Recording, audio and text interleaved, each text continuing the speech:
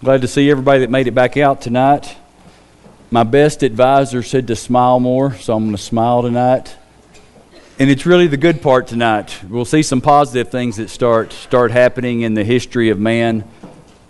So as we recap from what we talked about this morning, there was a gradual move from the New Testament church to something that did not resemble the New Testament at all. The hierarchy of the church had enriched themselves and become so empowered that they became a class of their own. And they maintained that power by keeping the masses illiterate and in fear for their soul and in many cases for their life. And contrary or almost exactly opposite of what had happened to the early church, where Christians were persecuted, the church was persecuting people who did not fall in line with what they wanted them to do.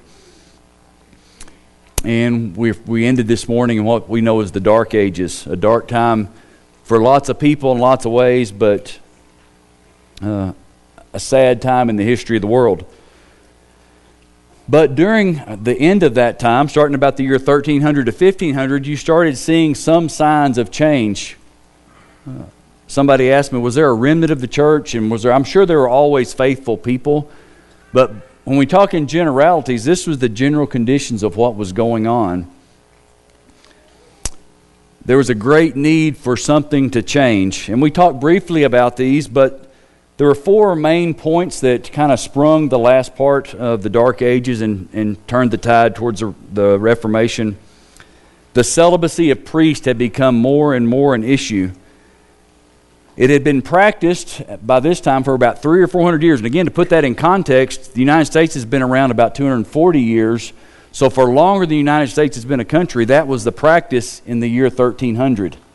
So it had been going on for a long time.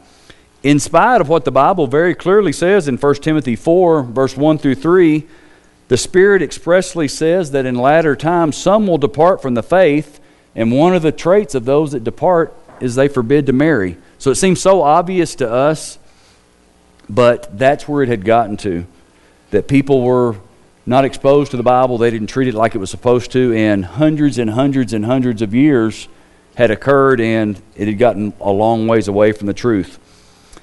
We talked briefly about this. Simony is the name of this, named after Simon the sorcerer, who thought he could buy things with money, spiritual things with money.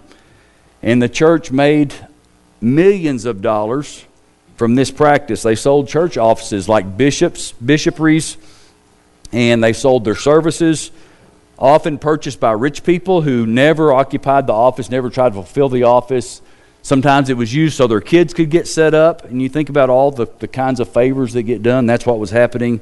One of the popes, Leo IX, it's reportedly made over $1 million 1 year for about 10 years selling the offices, and funded all sorts of building programs. Wasn't all just money for him, some of it was, but a lot of the fancy cathedrals and things that you see that were built in that time frame were paid for this way. Indulgence kind of became the real cornerstone. It was a monetary charge for sin. You can say you're sorry, but if you're really sorry, you're going to pay me some money, and that's what the church held over people. And it even got to a point you could buy those ahead of time. Reminds me of a roommate I had once when I told him I went to church 3 times a week. He said, boy, you must be really bad. And that was the barter system that came with people's souls. And that's what they lived with, and that's what they expected. Volunteers to fight in the Crusades, they couldn't necessarily conscript them or draft them into the army, but even better than that, they gave them a full indulgence. If you'll fight the war for me, you're good forever. You're going to be in heaven no matter what happens. And so they had people going along with that. You could atone for dead family members and friends. There were even indulgent salesmen that could go out and sell indulgences, and they got a cut of the money that was made. Some of the things I read said that only 30 or 40% of the money, by the time everybody got their cut off of these things from the ground up, about 30 or 40% of the money made it back to Rome. Everybody else was taking a cut of it. That was the corruption that was going on. Finance these big building projects, and again, it was the single biggest cause of the Protestant Reformation. You think people had no money to even feed themselves, and the church was spending lavishly for corrupt reasons, and it caused people to think. Hagiolatry, a word I didn't even know. I had to look it up, but I've seen it practiced. It's the worship of departed saints, the worship of the Virgin Mary, those types of things that you don't read about in the Bible. That was officially began and sanctioned near the year 800. Nuns prayed to saints to hide their sins rather than to God. Thieves prayed to saints so that they could not get caught, and it got more and more corrupt. It's not an official saint now, but now in our day and age, the way the superstitions have continued on, there's even a patron saint of drug dealers. And so it's crazy how these things can take off and run. Relics and statues gained a lot of popularity.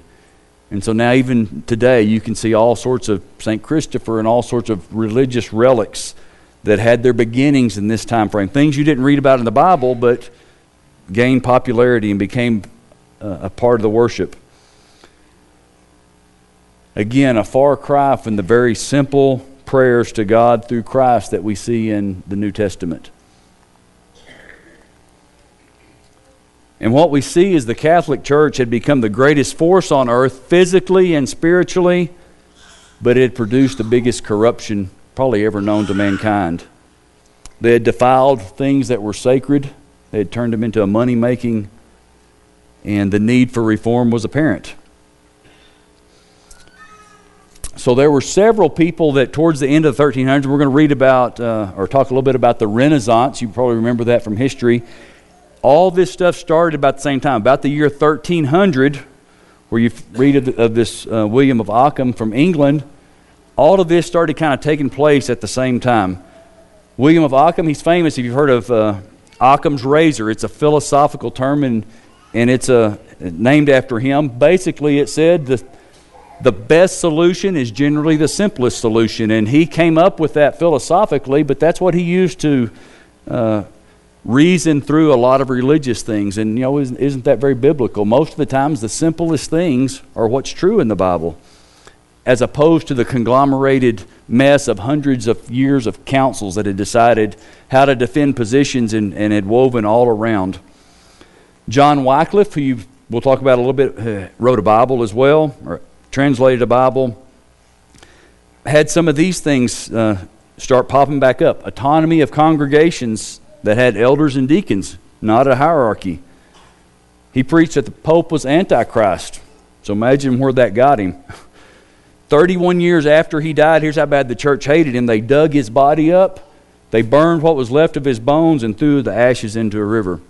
And if you were caught with anything that he had written, same happened to you. That was the links that the church, and I put it in quotes, used at the time to try and propagate its message. There were other reformers in the 14 and 1500s in Italy and in Spain. And I throw those countries in there because a lot of times the way I am, we think the world centers religiously in Plainview, Texas. And it's the world religiously is like we know it. But a lot of these things happen in far-off places that we've written off a long time ago as, hey, these people don't know anything about religion. But they were the very center of where a lot of this activity was happening.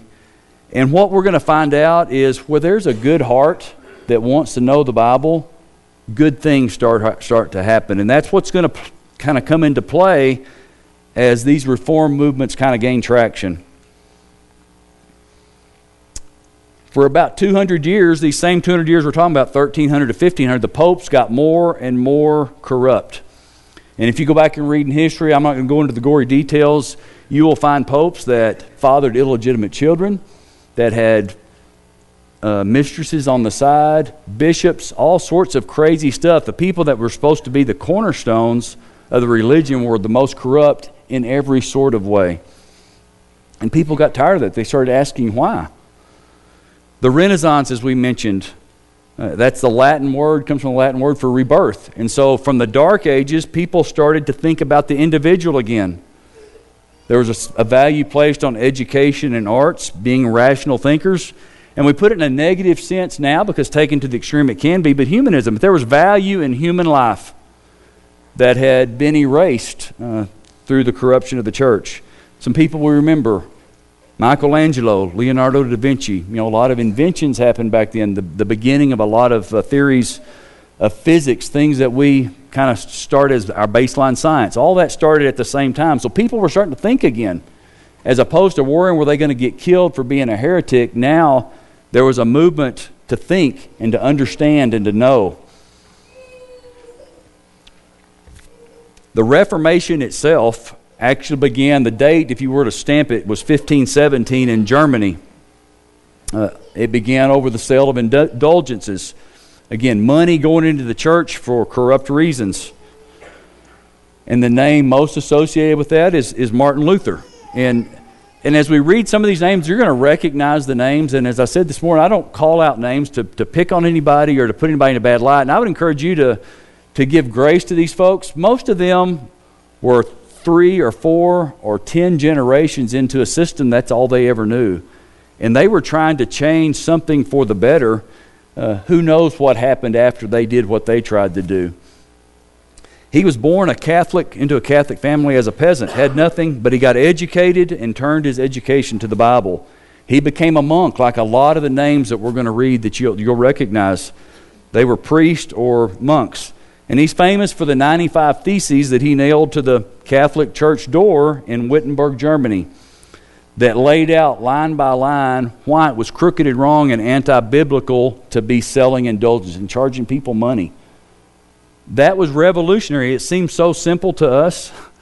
How can anybody ever get like that? But that was the world they lived in, and it was a revolution. It caused a revolution.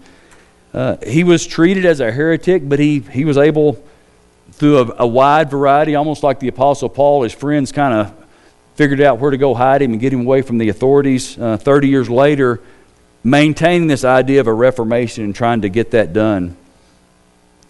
Again, the word reformation, they were trying to reform the church as they knew it, which was the Catholic Church. Take it and change it. In a sense, it was like taking a huge aircraft carrier and trying to turn it on a dime. And so you can imagine how difficult that is. Or think about how long it takes to stop a freight train. It takes miles and miles and miles. So they were jumping on, trying to turn this big ship around.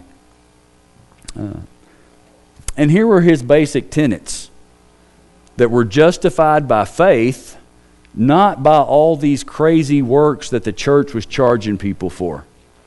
That you had to give money and you had to do all these acts of penance and you had to do all these things. It wasn't what we in our minds get the idea of faith without works that we sometimes argue against now, but it was against all these crooked works that the church was making people do. The second was the priesthood of all believers. Remember, the state they were in, the only person that could interpret the Bible for them was the priesthood. And so you as a member out there, me as a member, we weren't able or capable or even ordained or allowed by God to read and interpret the Bible for ourselves. And he said that's not what the Bible says. That the individual has the right to interpret Scripture and to read it.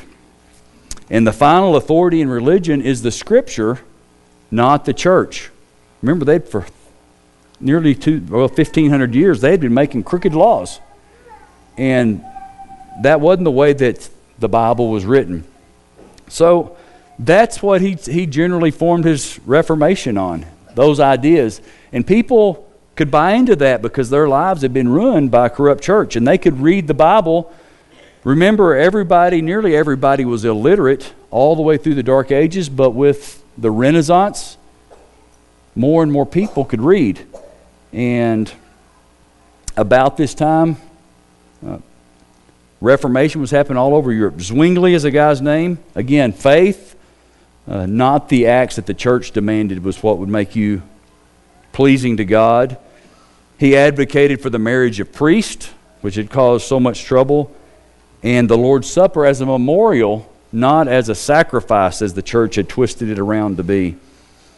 Although these two guys both wanted to reform, they couldn't get on the same page and could never figure out a way to get along and work together.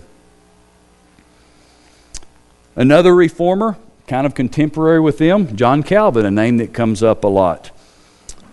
Again, he went back to the Bible as authority, but in a sense, he kind of hung on to the idea of a hierarchy and that only the elect could interpret the Bible. But he taught that we could glorify God by living a holy life. But kind of where he really got off track was that people didn't have free will, that you were predestined, your eternity was predestined one way or another. Right after he died, one of the people that followed him came along and he taught the opposite. There was free will, that we did have the ability to choose. The guy's name was Arminius, and you'll read about the Calvinist versus Arminianism arguments that have gone on. And what happened here, their people were still physical. They were fighting wars with each other over this stuff. It was a shootout in lots of cases, or clubs and sticks. Other reformers were going on in Europe. A group called the Anabaptist, and that's not anti-Baptist, but it's really the prefix A-N-A, which means again, baptize again. And it was a response to the infant baptism that had started. It rejected infant baptism, and so people were baptized again. It advocated separation of the church and state. And we think about that as an American idea, but you think about the corruption that happened when the church and the state got together, and it ended in the Inquisition, where the church was trying you to be a heretic and giving you to the state to hang you. It really became very corrupt. And here's some names that you'll recognize. Menno Simons, in the Netherlands about that time, started the Mennonite movement. Quakers, Baptists, all had their origins in this reform era. In England, you also had the idea of the Renaissance and humanism going on. You had famous writers, Sir Thomas More, Chaucer, the Canterbury Tales. And you had a break with the Catholic Church. It wasn't necessarily for a good reason. We all remember the story of Henry VIII. He wanted to get divorced, and the church wouldn't let him, so he went and created his own church. But there was a lot more going on than just that. Remember, the Catholic Church had all the kings had them kind of by the neck and made them do what they wanted. So it was a political split as much as it was a religious split. But it's, again, spurred the idea that the Catholic Church wasn't going to control everybody everywhere all the time. For a couple of generations, there was a lot of turmoil in England. His son Edward had more reform. He kind of threw in behind the Church of England, but it caused war between the Catholics and what became known as the Protestants. And we know the name Protestant religion now. It comes from the word protest, or the Reformation era is where that word comes from. Elizabeth, we've all heard of Queen Elizabeth. She was a Catholic, but she got tired of the fighting, and so she basically made laws that they would quit persecuting the Protestants, those that weren't Catholics. During this same time, Bible translations started to propagate. So remember, most people couldn't read or write. There was no way to print. Remember, the first printing press was in the late 1400s. The Gutenberg Bible was printed there. It was in German. But English Bibles started popping up. John Wycliffe, that we read about from the early 1300s, had translated the Bible from the Latin Vulgate, which had been a translation itself of something else. The Tyndale Bible was the first printed English Bible in this time frame. The Coverdale Bible was the first one that really was distributed very much.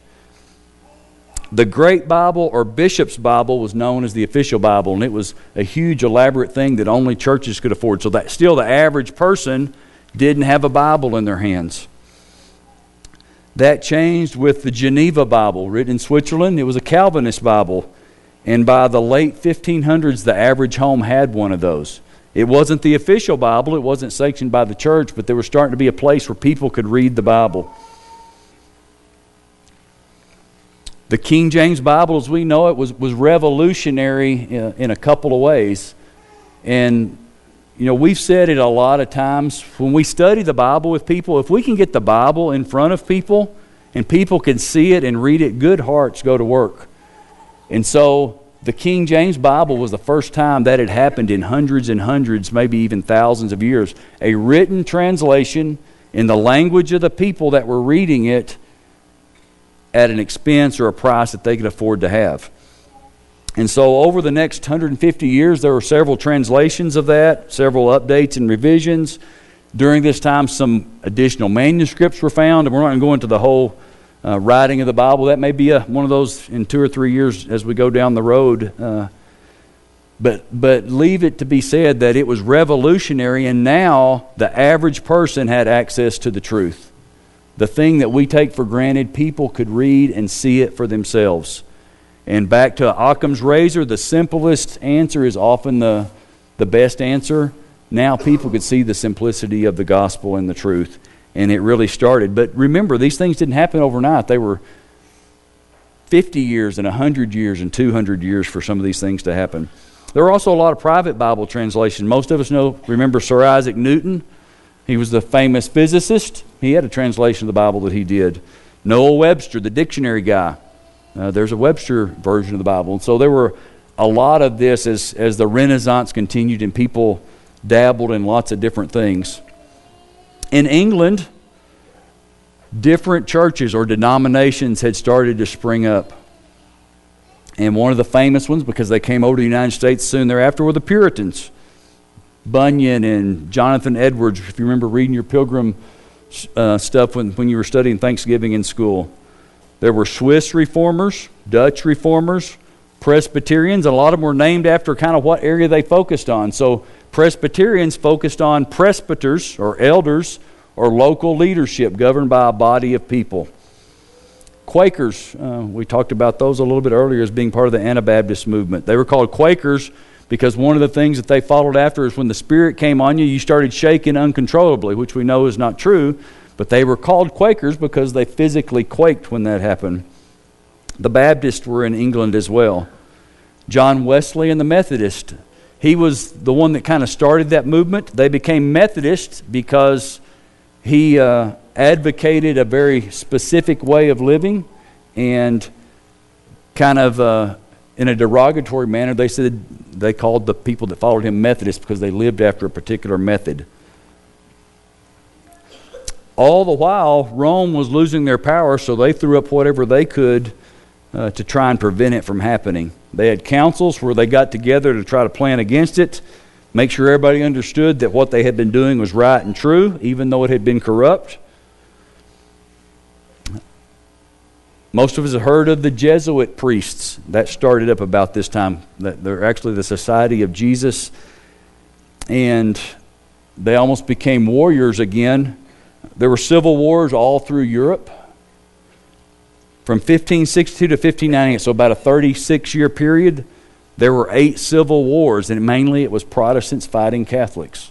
And that physical nature continued until around 1600, they began to tolerate each other. So naturally, as those countries moved to the United States, guess what they brought with them? And in many cases, while they left where they were getting persecuted. They brought it with them, and then they carried on the same traits that they had grown up with, so to speak.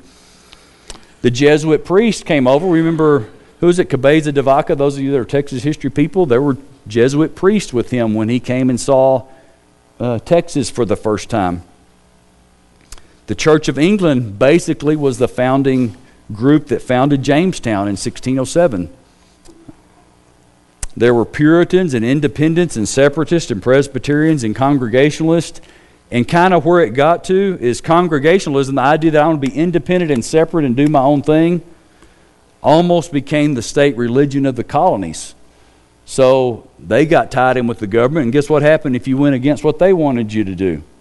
You got outcast from society, and you kind of suffered the pains. Everybody passed that along if they weren't very careful. Again, Presbyterians, Methodists, Baptists, both Calvinists, those that believe in predestination or not free will, or once saved, always saved, as we might sometimes call it, as well as the Arminians, I didn't know about it till I'd moved to Oklahoma. There's a free will Baptist that believes just the opposite of what the Southern Baptists that we're familiar with generally believe, that you do have the free will to choose and you can be lost after you're saved. But all those had their roots in England and made the move over. That was the environment in the United States. Very similar, maybe further removed. So you think about how hard it would be for Rome to exercise any real authority across the ocean. Those things had all kind of faded away, so people weren't in fear of their lives anymore. But people still wanted to control with their religion. And this idea, this is the Maddox's term that he uses, undenominationalism. Getting rid of all these names and labels and trying to do what the Bible says. That's where it had kind of gotten to. And think about the things that had come into place. People were fed up with corruption. People were starting to think again from the Renaissance. There was a Bible that people could actually read and have access to the truth. Now they were far removed from a lot of the violence and civil wars that had been going on, and people could now read the Bible. And so these different names, some I'd never heard of, they started popping up from these denominations. So James O'Kelly was an early one. He was an Episcopal and a Methodist that started promoting the ideas of going back to the Bible. Abner Jones. Some of the names you'll probably recognize if you read much Church of Christ history. Barton W. Stone. He was a Presbyterian minister.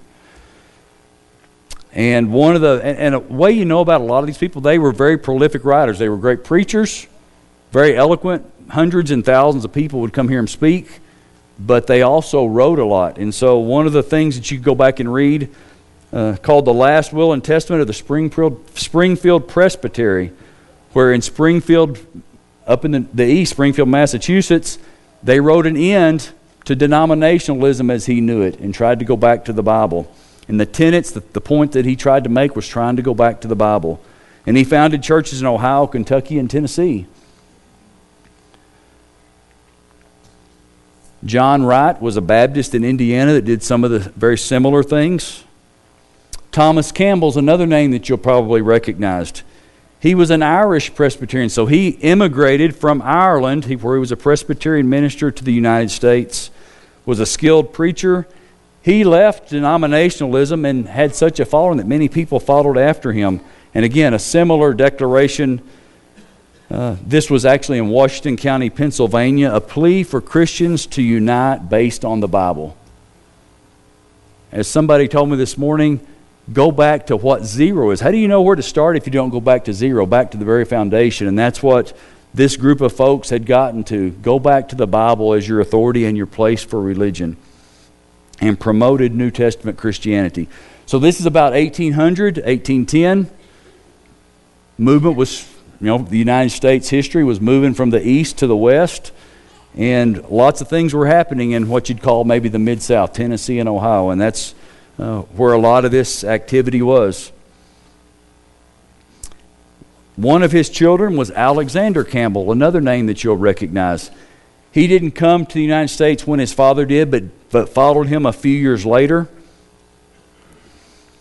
He was a Presbyterian minister as well. He was married to a Presbyterian, and here's kind of a typical thought process, and it sounds very familiar to sometimes some of the things when we have to make hard decisions. He married a Presbyterian, a few years later had a baby, and guess what? She wanted to happen whenever the baby was born. Wanted the baby to be baptized as an infant because that's what she was familiar with. And he said, hey, I've got to go study this out. I want to go back and look at the Bible and see what it says about this particular topic. Well, he studied it out, concluded that the baby shouldn't be baptized. Well, not only that, as he was studying, he concluded that he hadn't been baptized the right way. And he discontinued his ministry until he was. So you see how good hearts, reading the truth, and being willing to take the action that it takes to follow it, kind of started these and kept these things in motion. And his influence was on his wife, father, mother, sister. They were all baptized again as well because they had all been baptized in a wrong way.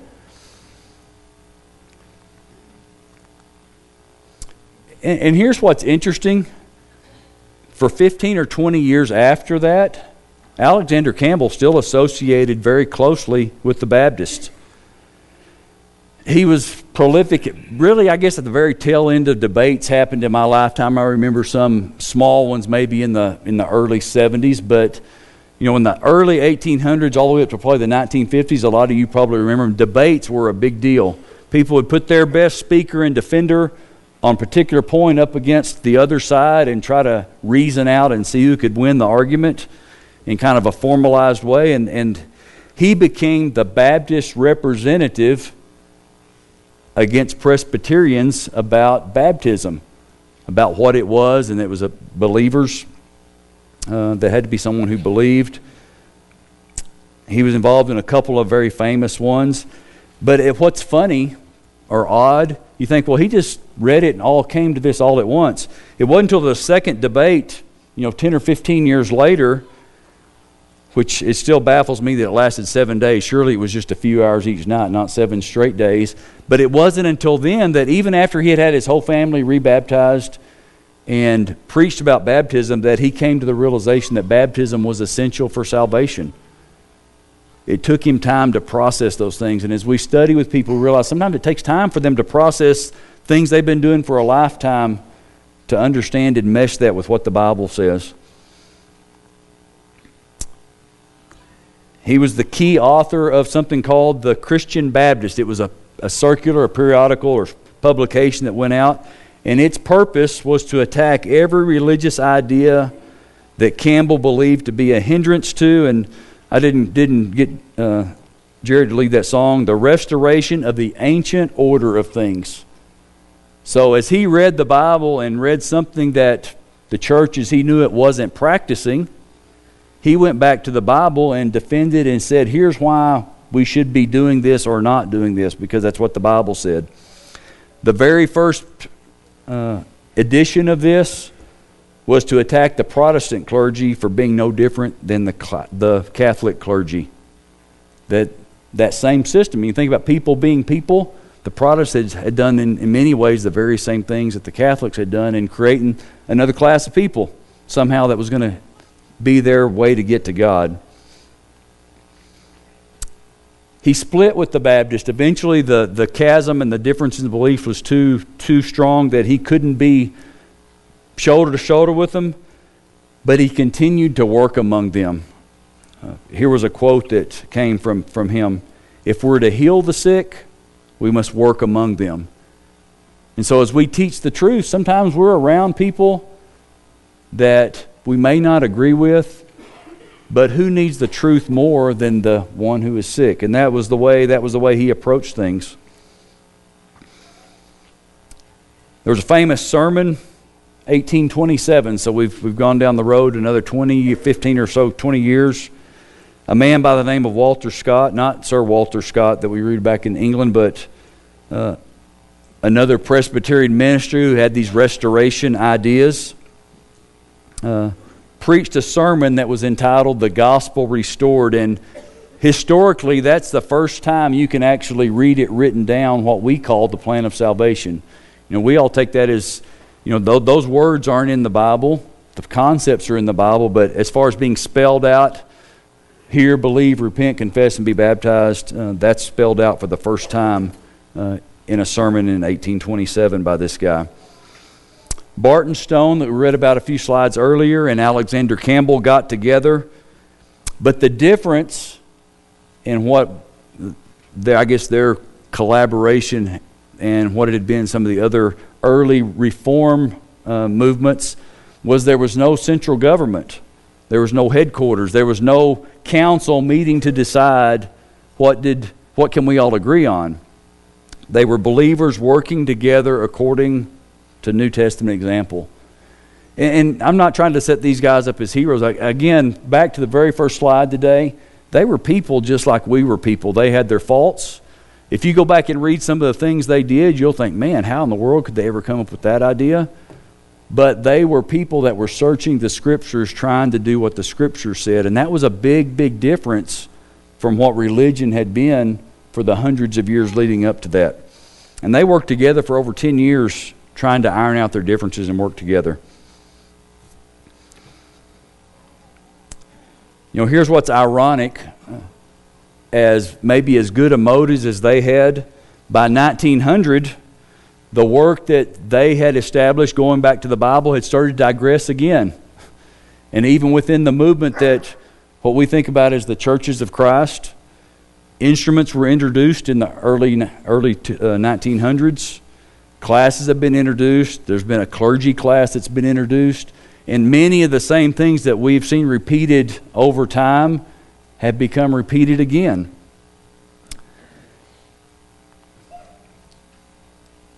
But it gives us a foundation and a place to start. And it's mandatory. It's not a choice for us, and we hear it a lot from this pulpit. for us to continually search to restore the New Testament church. We're not immune to all these things that people fell into. We've got to realize that bad change happens gradually a lot of times. It creeps in. It starts with little things and changes to big things. It generally doesn't happen overnight. But what I do know is that change generally happens a lot faster now than it did in the 300s and 400s, because our communication is so much more instantaneous. Our ability to communicate with the whole world is almost instantaneous. And so ideas that may have taken hundreds of years to spread across a country or spread across the ocean, now those ideas, we can be exposed to them in months and years sometimes. So it's incumbent on us to realize that we've got to stay with the Bible. We've got to go back to the Bible as our ground zero and realize that change, whether for the bad or for the good, happens gradually. And it happens by honest hearts looking at the Bible and trying to do what the Bible says. And I want to close with this. Remember the foundation of all that we try to do here, and as we try to run our lives. All Scripture is given by the inspiration of God and is profitable for doctrine, for reproof, for correction, for instruction in righteousness. Let's make sure we stick with the Bible. We've all got opinions. I've got mine, and I wouldn't have it unless it was really good. And you've got yours because it's really good to you. But in the end, we've got to go back to ground zero. We've got to go back to what the Word says, what a lot of people died for. Not just Jesus. He died the ultimate sacrifice, but lots of people died over the years to get the truth in a place that we could have access to it. And we do. We don't want to be the ones that flub it up, I guess, is a good way to say it. Let's stick with the truth. Let's continually make that a priority. And from generation to generation, let's don't let things slip like we've seen them over the years. Hope you've enjoyed the two lessons today. I've enjoyed reading about it. There's a whole lot more stuff out there if you really like that sort of thing. Ultimately, what we want, what these folks wanted, was for people to be saved, for people to come to know God and to turn their lives over to God. And if you've been taught, would like to be baptized, then do that. We'd like to assist you with that tonight, or if there's a way that we could help you with prayers, we'd be glad to do that as well. Please come while we stand and sing.